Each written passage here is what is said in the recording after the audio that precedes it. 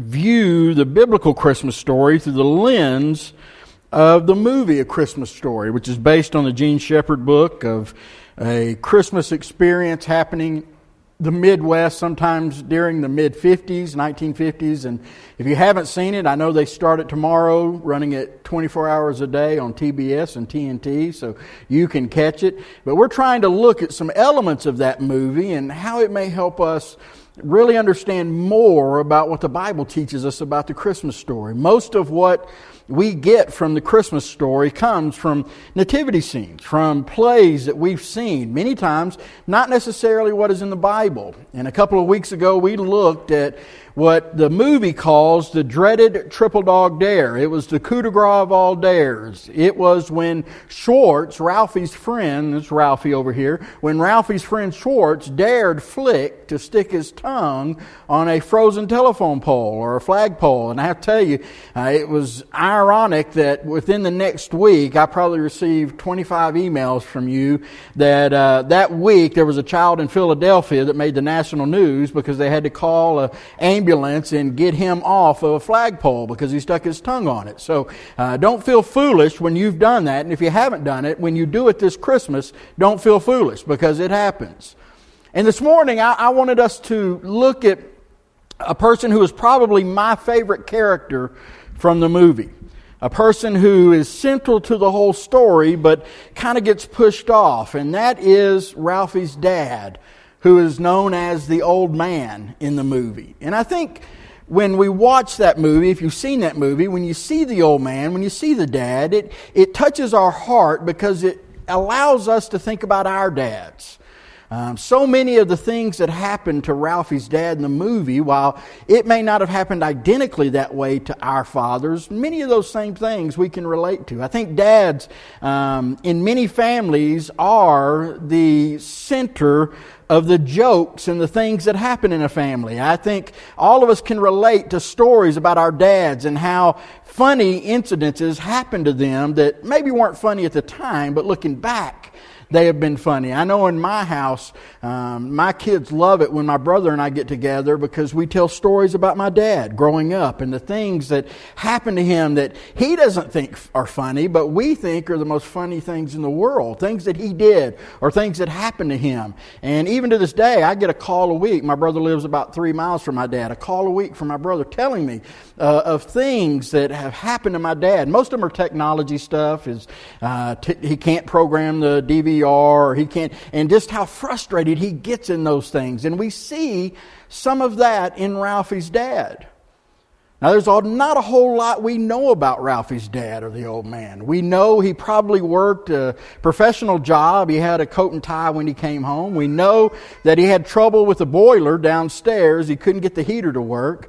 We know that he liked a good turkey. That scene there where his wife is cooking the turkey. We know he had problems changing tires. It wasn't one of his favorite things to do. But probably the most important thing we know about Ralphie's dad is he loved winning prizes. And the whole story of the central part of the show is about him winning a very special prize. He called it the ultimate prize. Now, even though that prize turned out to be a somewhat risque leg lamp, I have a leg lamp that lights up, but I didn't want to bring it because I figured you would be caught in its warm glow and you wouldn't listen to what I had to say. But he got a leg lamp. And I don't think any of us that has seen that movie has received a package or a gift or had a box that had fragile written on the side that you didn't want to say Fra-gee-lay, because that's what the dad says. He says it's Italian. Everybody knows Fra-gee-lay.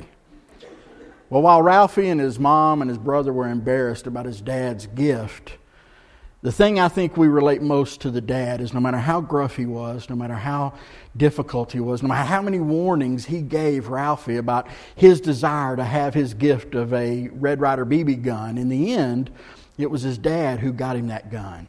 It was his dad who surprised even his wife by giving Ralphie the BB gun. And there's just something touching in that scene that you don't expect this dad to reach out and touch his son's life. And much like the movie A Christmas Story, the biblical Christmas story is centered around a dad A dad that we don't know a whole lot about. A dad that many times gets pushed to the side of the story. A dad that if you had to think about it right now, you probably couldn't list 5 things that we know about him. But without him, there is no Christmas story. So this morning, I want us to take just a few minutes to examine the life of Joseph.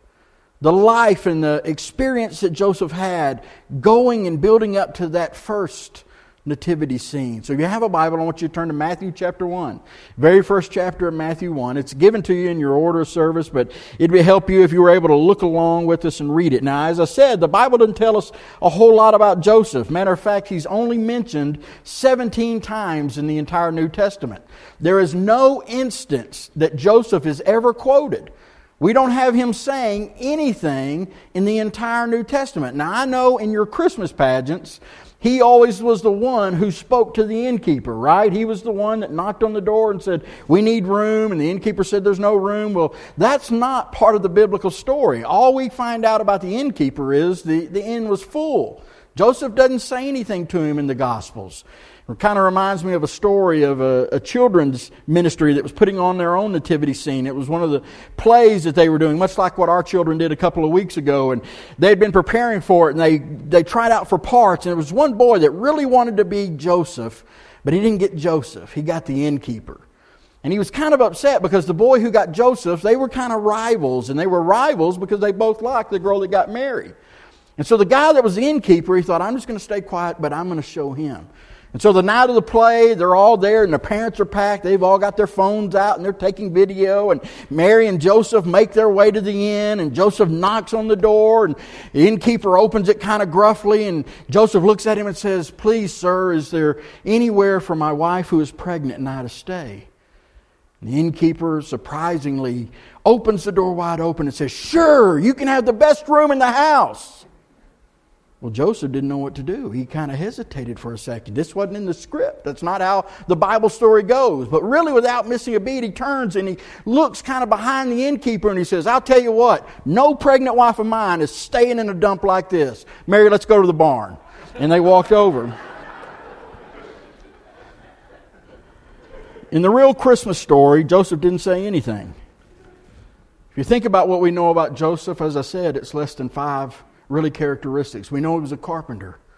We know he lived in Nazareth, small town.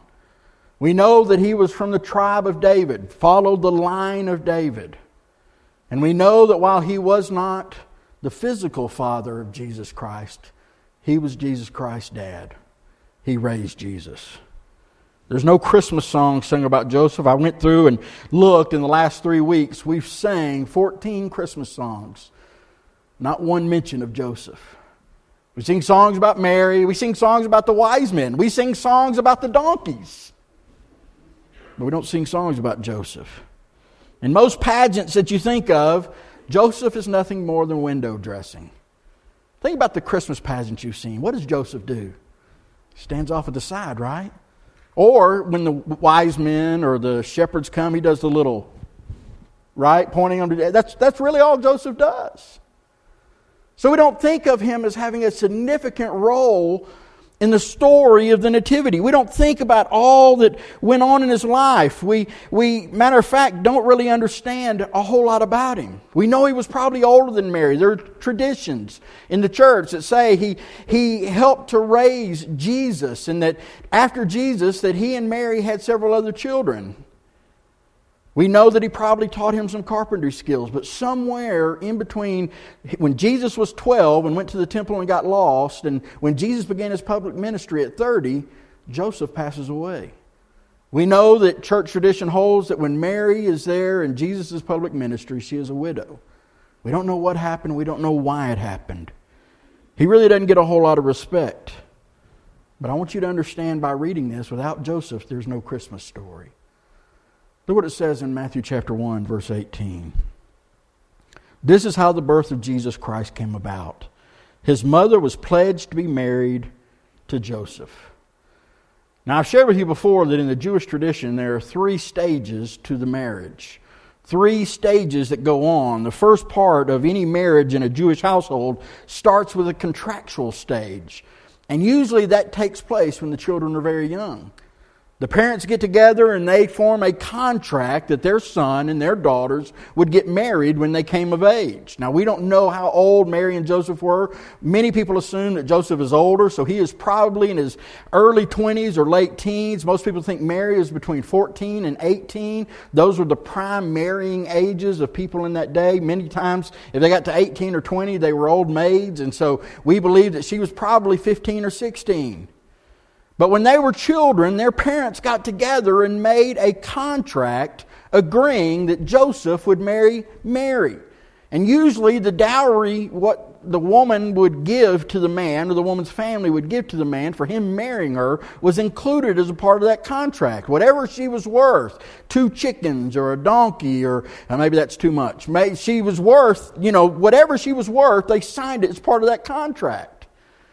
And so after they make a contract, about a year before the ceremony is to take place, becomes what's called the betrothal time. It is the engagement time. It is a time where they are allowed, even though they've known that they are going to marry each other all their lives, in that year before the ceremony, they are allowed to get to know each other and spend time with one another, always with a chaperone, but they begin to fall in love with one another. They begin to enjoy one another's company, and for all intensive purposes, they are legally married except for the ceremony. And this is the point where Joseph comes out in the story. They have been engaged to be married. Matter of fact, the ceremony is not far off by what the writers tell us in Luke. And so we can assume the ceremony in a Jewish ceremony is a week-long event. And so they have been preparing for it. They are excited about all that's happening. And so Joseph is betrothed. He is in this espousal stage, getting ready to get married. Now I want you to think, those of you that are married, what went on during your engagement period? Think about the emotions that you felt. Think about the excitement that you had. All the planning that you had to do. All the planning that went into it. Joseph has probably been working for the last 2 years on building a house so that when he and Mary get married, they can move into that house. He's excited. His friends have been giving him parties and they've been celebrating. He's been saving money. He's been doing all he could preparing for this moment. He's excited. Imagine what's going on in his heart. Listen to what it says. For his mother Mary was pledged to be married to a man named Joseph. But before they came together, before they had the marriage ceremony, she was found to be with child through the Holy Spirit. Because Joseph, her husband, was a righteous man and did not want to expose her to public disgrace, he had in mind to divorce her. Or some King James versions say, send her away. Now we know in Luke's version that an angel comes to Mary and tells her what's going on. She is given a baby that is conceived by the Holy Spirit, that is Jesus Christ. But Joseph didn't know any of that. All Joseph finds out in this time before he was supposed to get married is his wife is pregnant and it's not his child.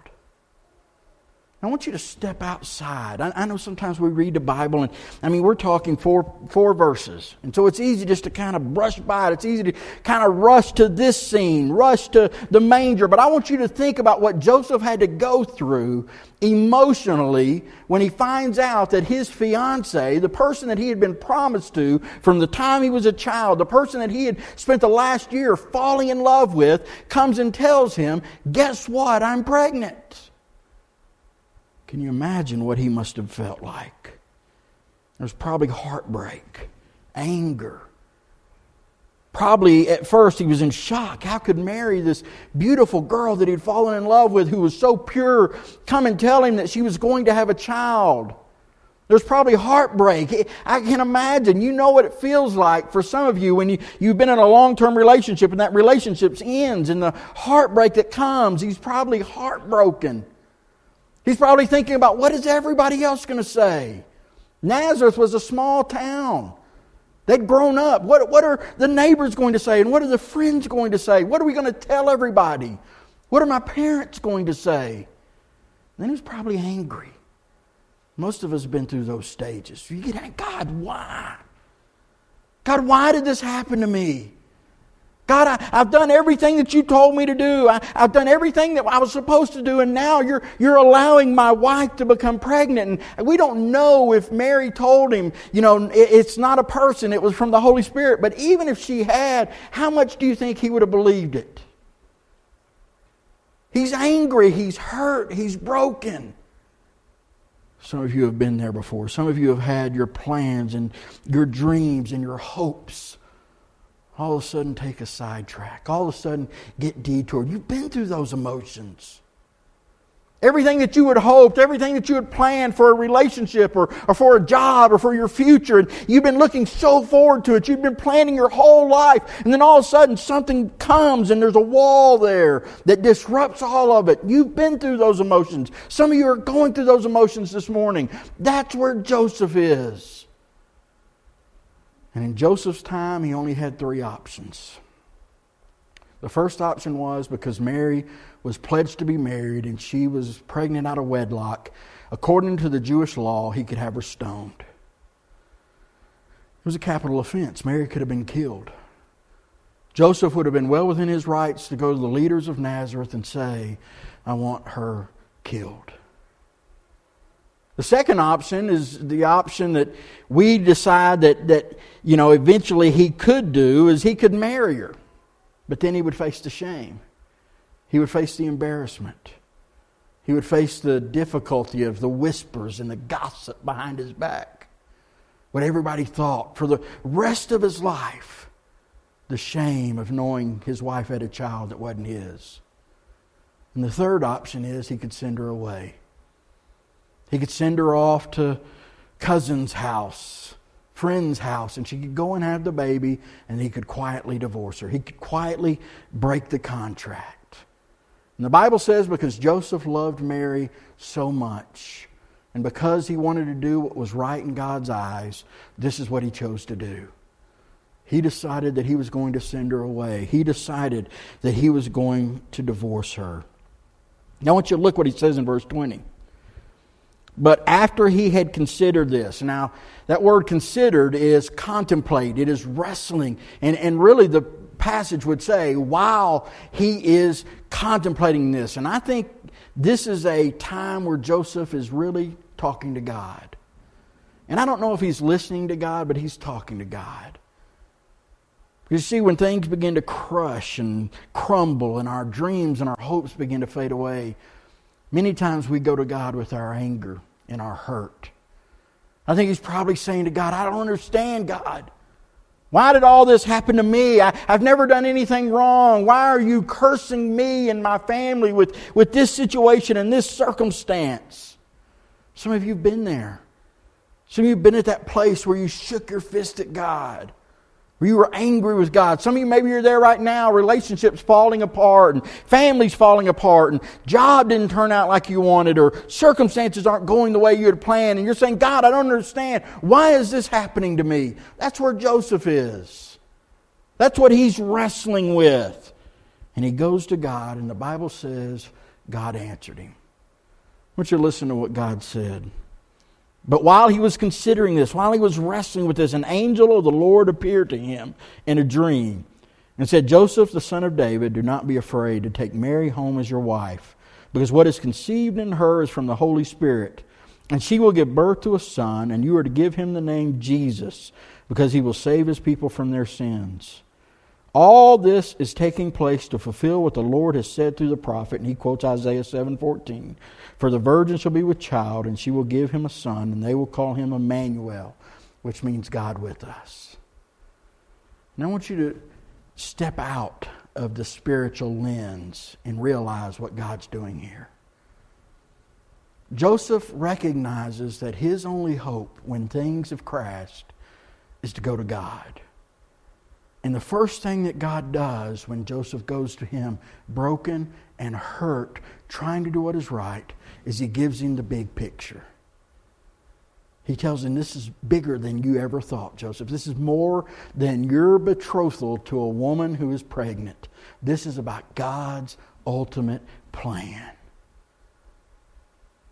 You see, many times in our life, when things go wrong, when doors close, when circumstances and situations are not what we'd hoped and dreamed, many times we get angry and upset and hurt because all we can see is what's right in front of us.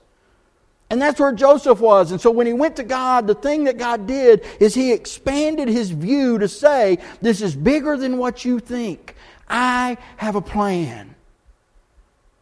Many times the reason we get angry at God, the reason we get mad at God, the reason we are disappointed in our relationship to God is because we lose sight of the principle that God says He has a plan and a purpose for your life. And the Bible is very clear that His plan and His purpose for you is to prosper you. It's not to do harm.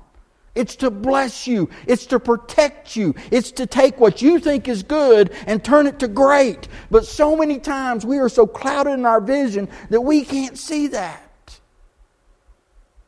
You see, Joseph was clouded in his vision. He said, I can't do this. I'm going to send her away. But while he was wrestling with this, God said, let me give you a bigger picture. He said, Joseph, this is bigger than you imagine. This is 800 years in the coming. This is what the prophets have been talking about. Over 400 passages that deal with Jesus' birth and life and death that are fulfilled in the New Testament. He's saying, listen, you don't understand. Do you remember in that passage from Isaiah when the prophet says that God is going to come and be with you? This is what I'm talking about. You are going to be a part of something much bigger than you could ever imagine. And all I need from you, Joseph, is to say yes. Now, I know spiritually speaking, it's easy for us 2,000 years later to look at his life and say, oh, I'd have said yes. There wouldn't have been a question. Yes, God. But in reality, many of us in our 20 and 30 and 40 and 50 and 70 years of life have told God no many times. Because we didn't go and ask. We based our decision making on what we could see instead of the promise that God has a plan. We allowed what we could see and touch and feel and what everyone else said is acceptable to help direct us to be obedient to God instead of listening to His Word and His will and His way. He said, I've got a plan. And the first thing God wants you to know this morning, if your life is turned upside down, if you're in a situation or circumstance where you have been crying out to God, please hear me, understand, God has a plan for your life and it hasn't gotten off track. The world may throw everything that it can at you. The world may sidetrack you and distract you, but that doesn't change God's plan. I told you a couple of weeks ago that the birth of Jesus Christ was not an accident. It was not happenstance. It was not a dare. That before the foundations of the world, before the world had even been spoken into existence, God had a plan to send His Son to die on a cross so that you might be saved. Before Adam and Eve ever walked in the garden, God had a plan so that you might be reconciled to Him. And God's plan hasn't changed. Did you see what He told him? He said, you will name this child. Now you and I automatically think that that's no big deal. God is telling him, I'm going to give you the opportunity to name my child. And you will call him Jesus.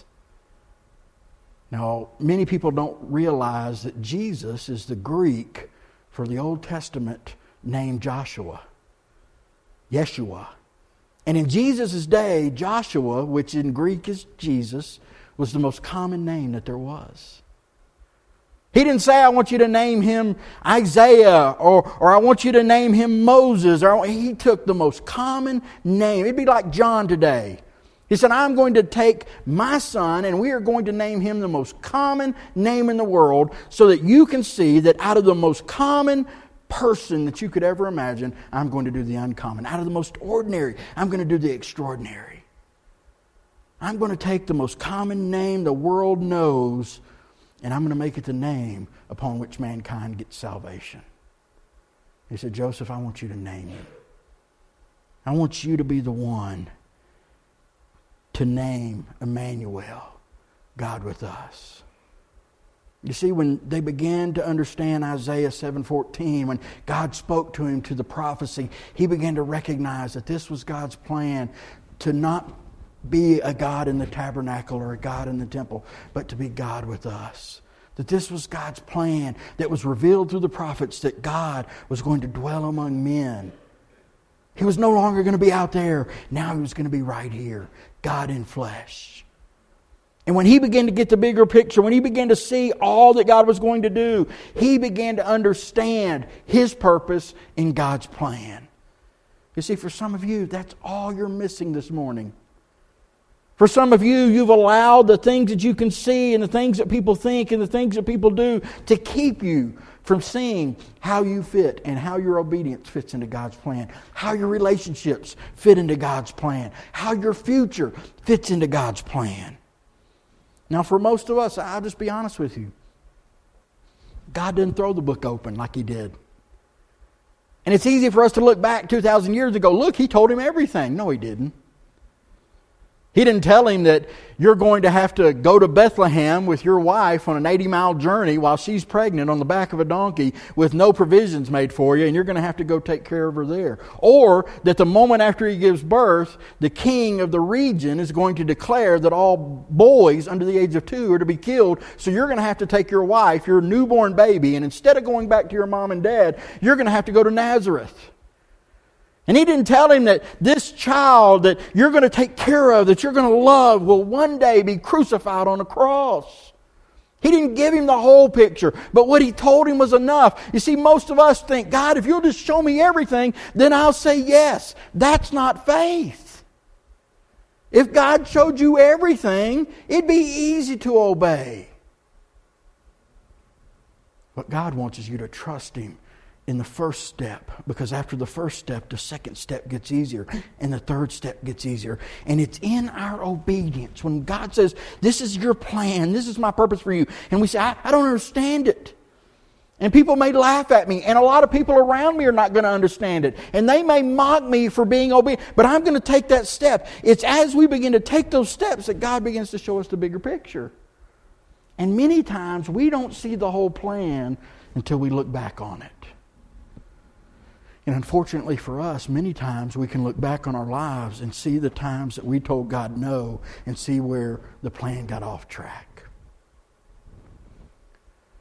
I've told people before, people ask, well, if you tell God no, does that mean God's will doesn't come to fruition? No, God's will is always going to come to fruition. What happens is you miss out on being a part of the blessing in God's will. God's always going to take care of it. If Moses would have said no, God would have sent somebody else. Moses would have missed out on the blessing. If Joseph would have said no, God would have risen up somebody else to take Mary and that child. But Joseph would have missed out on the blessing. See, for some of you this morning, all you see is disaster. All you see is crumbling. All you see is walls. All you see is darkness. And God is wanting you just to open your eyes and turn to Him and trust Him. He got the big picture. And what did He do? Verse 24, when Joseph woke up, he did what the angel of the Lord had commanded him, and he took Mary home as his wife. That's a huge step. That's a huge step. He said, okay, God. You understand? Before the angel of the Lord showed up, before he went to God, he was ready to send her away. But when God spoke, he said yes. Please hear me. God's not looking for perfect people because there are no perfect people.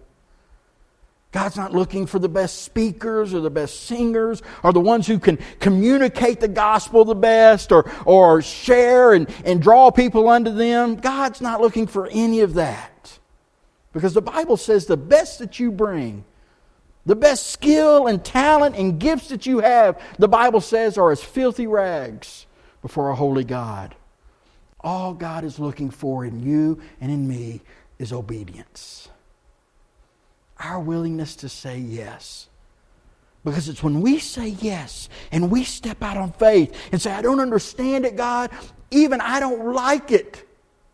This is going to be hard. This is going to be unexplainable to my family and friends. This is going to be something that no one else is going to understand. But I'll say yes. It's when we begin to say yes that God all of a sudden begins to use us in ways we never could have imagined. Let's go through the Bible.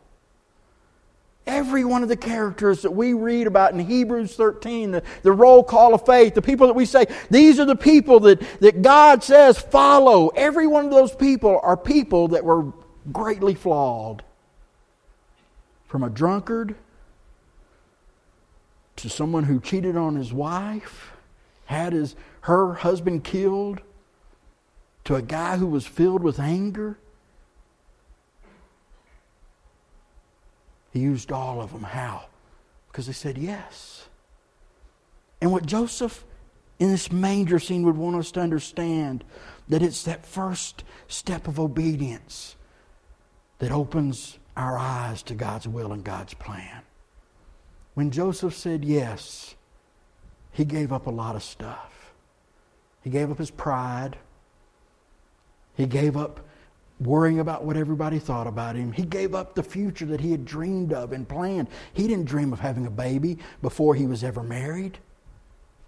He gave up all of those things. But what he received in return was the greatest gift ever. For while he wasn't Jesus' real father, he was Jesus' dad. And for as long as Joseph lived, he got to have the Son of God dwell with him. And the truth of the matter is, the same is true for each one of us in this room. You may think what God is asking you to give to follow Him is huge. You may think it's a great sacrifice. You may say, I can't I have to get out of these relationships and I have to stop doing some of these things. God's not interested in any of that. What He's listening to is for you to say yes. Because whatever you give up to follow Him, to be obedient to Him, to trust Him, is centered around the truth that you get the Son of God to come and live inside of you, and to guide you, and to teach you, and to love you. We don't sing a lot about Him. It gets pushed to the side of many of our manger scenes. We don't know a whole lot about Him. But I think most of us in here could probably relate to Joseph more than anybody else in this nativity. We can probably relate to the guy who, while he didn't understand it all, he was just going to trust God. Because I know in this room there's some of you who have faced a life that didn't turn out the way you'd planned, whose marriages have fallen apart, whose relationships are a struggle, whose job and dreams didn't come to what you thought they would. And this morning you ask the question, why? The first thing you need to realize is that not only is God with you, but He has a plan. And the moment you move from disappointment to discovery is the place where God begins to show you His plan. But it requires obedience. It requires trust in Him. I'm reminded of a story. American golfer went overseas to the Middle East, and he was to play in a golf tournament, and while he was there, the king of the country wanted to play golf with him, and he thought this was a great honor. He would play with the king, and so he went to play golf with the king, and they had a great day, and the golf was wonderful, the company was wonderful, and the king afterwards told him, I'm so blessed that you took the time to play with me. Is there anything I can do for you? The golfer thought, well, really, there's nothing. He says, I do collect golf clubs. He said, I've always enjoyed collecting golf clubs. The king said, that's what I'll do. I'll give you a unique and incredible golf club.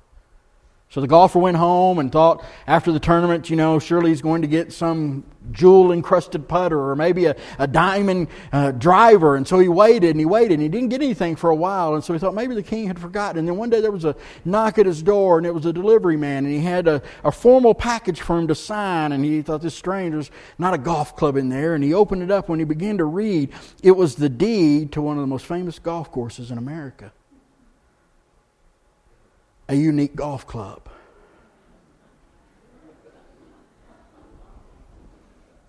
You see, what you and I need to understand this morning is kings don't look at things the way we look at things. They see it differently. And you and I serve the King of Kings, the King of all kings. And the way you look at things is not the way He sees them. Our job, our responsibility, our joy is to begin to see them the way He sees them, and then trust that we can follow Him. When I think of Joseph, the last thing that I would ever think of is Fra-gee-lay. Because he stepped out in boldness. Even in those 8 verses where it doesn't, he stepped out in boldness and said, yes. And because of that, we have this. The question for you and I this morning is, will we do the same? Let's pray.